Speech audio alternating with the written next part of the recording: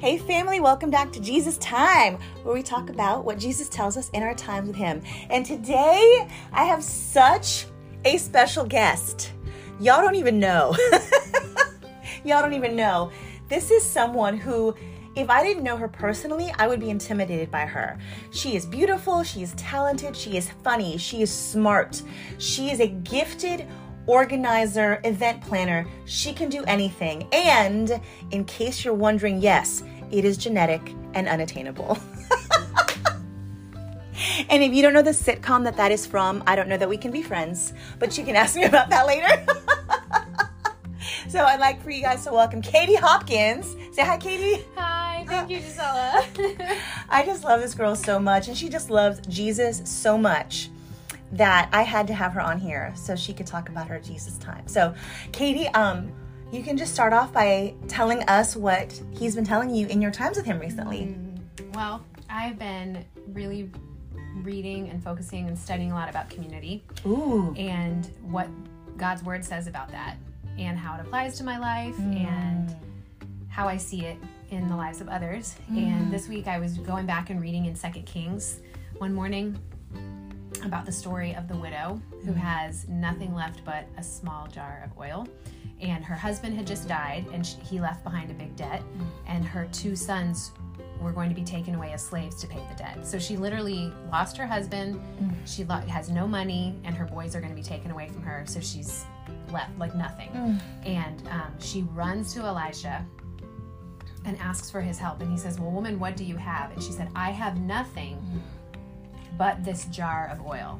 So she literally was almost like she wasn't even going to mention it. And she says, I have nothing except this jar of oil. And he said, okay, this is what I want you to do. Go to all of your neighbors. And he repeats, all of your neighbors. And he points out, not just a few, he points out and he says, all of your neighbors, and ask them for all the jars they have and come back.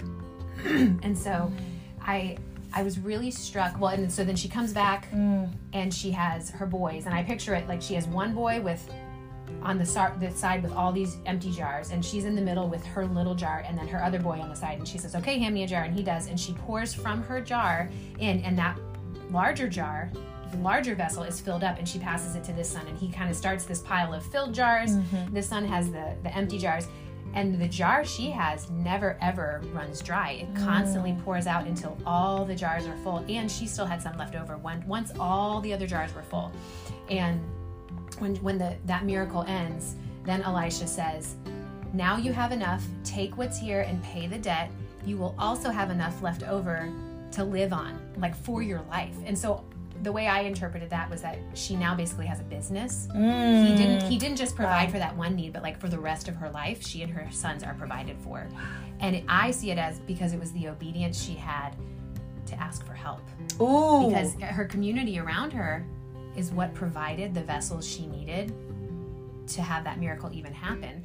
And when Elisha repeated all of them, that scripture really, that line in the scripture really struck out to me, because I felt like he knows, first of all, she's a woman and it's hard to ask for help. And there's that pride there of like, oh, but I don't want to have to ask people. I don't want to have to bother people. Yes. Or maybe her neighbors were already caring for her because her husband just passed away.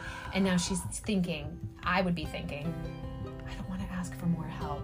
I don't want to do this. And he specifically said all of them. And if she wouldn't have done that, she would have missed out on the blessing. And that community around her would have missed out on being part of the blessing that God wanted to, that miracle that he did. They wouldn't have been part of it if she wouldn't have been obedient and asked for the help. Wow. Right? That's incredible. And it was like this moment of, and the thing that kept sticking out to me, this moment of, she just didn't have much. And that's what she told Elisha in the beginning. It's like, I have nothing except this little jar of oil. And the one thing that kind of kept coming back to me is that sometimes our not much is actually more than enough. Does that make sense? Yep. So what we take to God and we say, God could never do anything with this. If we could just surrender it and give it to him, he can do a miracle through it. Does that make sense? Yeah, it's like the Old Testament fish and loaves. There you go. Yeah. That's amazing. And I love how her obedience blessed her community. Because you read about, in the Old Testament especially, how sin destroys a community. But obedience can bless that same community. So that's so impactful. Yeah, and I like to dream and just think, well, like, okay, so after she pays the debt, and there's more oil left over for them to live on, that's what Elisha says, then is she now this prosperous woman in her community who, because of the help she received, she can help others because she had more than enough, right? Ooh! Oh my gosh, I never thought about that. That's so cool. It doesn't say that, it's just my dream. But you know what, though? That makes sense. You know, you when you become part of God's family, you are enlisted into his army, which sometimes is also a hospital. So that makes total sense that she would now be a consistent blessing and I don't know about provider, but yeah, someone who can help others.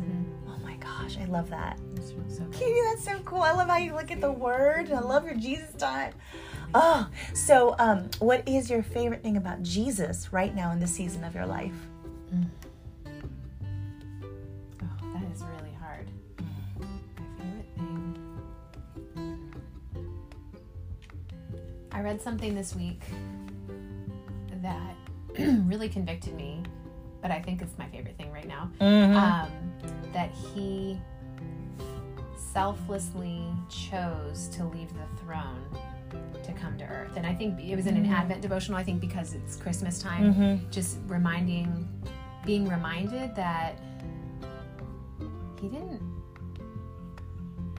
well, I mean, he did, God commanded it to happen and he did die, but like, he asked God, take this cup from me, and God said no, and he still submitted and did it and died for us. And I think just that reminder that he willingly gave up his throne to be born on the floor in the dirt for me, and that personalization of, yes, he's God of the universe, and yes, he sits on a throne, yet he calls me by name. He calls me daughter, and it's personal. And so while he holds the universe in his hands, he also still holds my hand. You know, like, it's just that, I think that personal relationship and that beauty of that intimacy that I can have with him as friend has been really impactful this week. That's incredible. He can hold the universe in his hand, yet he also holds my hand. We're going to make t-shirts. Or not. I don't know. If somebody wants to, they can. Oh my goodness, that's so cool. So what about him being your friend and having that personal connection with him? Why did that minister you in this season, do you think? I think I constantly go through these ups and downs of feeling like, because of the way I was brought up, or because of, you know, like the absence of a father in my life, that identity of daughter is tainted. And there have been certain moments in my life where I know the Lord has spoken to me and called me daughter, and it's been very special. And just to be reminded of that this week, that he calls me daughter and he loves me like a father. You know, I think that's been really just a sweet reminder this week, that regardless of what the world says, or regardless of circumstances in my life, he's my heavenly father and I'm his daughter. You know? So he's redefined those terms for you. Absolutely. And reparented you a little bit. Katy, that's so beautiful. Thank you for sharing that with us. I appreciate that. So is there anything else you'd like to share about Jesus or Jesus time, whether it's yours or... I was sharing with a friend, this is not really related, but I was sharing with a friend yesterday who has a 4-year-old and a 2-year-old, and she wants to start doing like Advent devotionals with her kids. And so I shared with her what we do. And she's like, oh, thank you so much. I can't wait to do this. And I said, I just have to tell you, it gets kind of messy. Like, it's not perfect. And there was one night this past week that we literally blew out the candles on the Advent wreath and said, everyone go in the other room. We had to work through some attitudes, and we tried again. And but then I found out the next day that my daughter told a friend, I love doing Advent devotionals with my family at the table. It's the best part of the day. And I was thinking, well, I'm glad that's her perspective, because that's not what it felt like the night before. So no, I think it's really sweet to watch my kids appreciate Advent, you know, through their eyes, and watch their perception of Jesus and their perception of what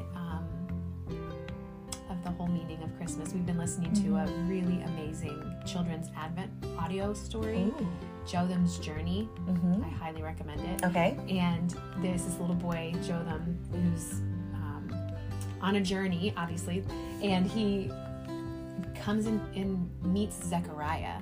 And I know, because my kids don't know anything about the story, but I know eventually he's going to meet baby Jesus, like in the manger at the end of the story. And my kids don't know that yet. And so yesterday, he's on his journey. He's like in a cave one night and he's with shepherds the next day. But my kids haven't really put it all together that he's actually, the journey is taking him to Jesus. And so yesterday we were in the car waiting for like a pickup. We're listening to it.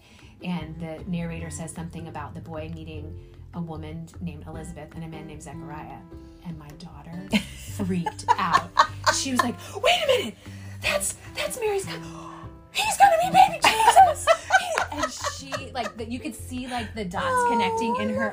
Oh, it was just so sweet. And her, just the joy, because she's so into the story and she's so into the, and just seeing that joy in her when she realized like, this boy is gonna get to meet baby Jesus. Because I think that's literally like her greatest aspiration in life would be to meet baby Jesus, you know? So for her to realize that she's getting to hear this story, a sweet story about a boy. So that was just, I love her heart. Oh my gosh, she's so that cute. should be all of our aspirations, is to meet baby Jesus. I just want to meet baby Jesus. That is so beautiful. And I love how you are incorporating Jesus time as a family. Like you're building that into your kids as part of their rhythm. Yeah. So they will grow up thinking, well, this is normal. Everybody does this. This is what you do. I hope so. What a gift. Well, we know Claire's already excited about baby Jesus, so it's true. that is so beautiful. And what is that called again? The Jotham's Journey. Jotham's Journey. Okay, I'll put that in the description because I know and you people can want to get do it. that. You can download it for free, like through the library. So we've just been listening to it through the library app. So I have it, like we were waiting in the car for a pickup for a long time yesterday. Just listening to it while we were waiting. So it was really good. Oh my gosh, I love that. Oh, Katie, thank you so much for your time and your friendship and your encouragement. I love you so much. I know you guys were blessed by listening to Katie share. And if you want to hear more from Katie, she will be one of the teachers at our winter conference called Faith Walkers in North Carolina. She will be teaching a seminar on community. I know you guys will want to be there. And if for whatever reason you can't, it will be recorded. So you'll be able to access it that way online. I love you guys, and I hope your Jesus times are delicious.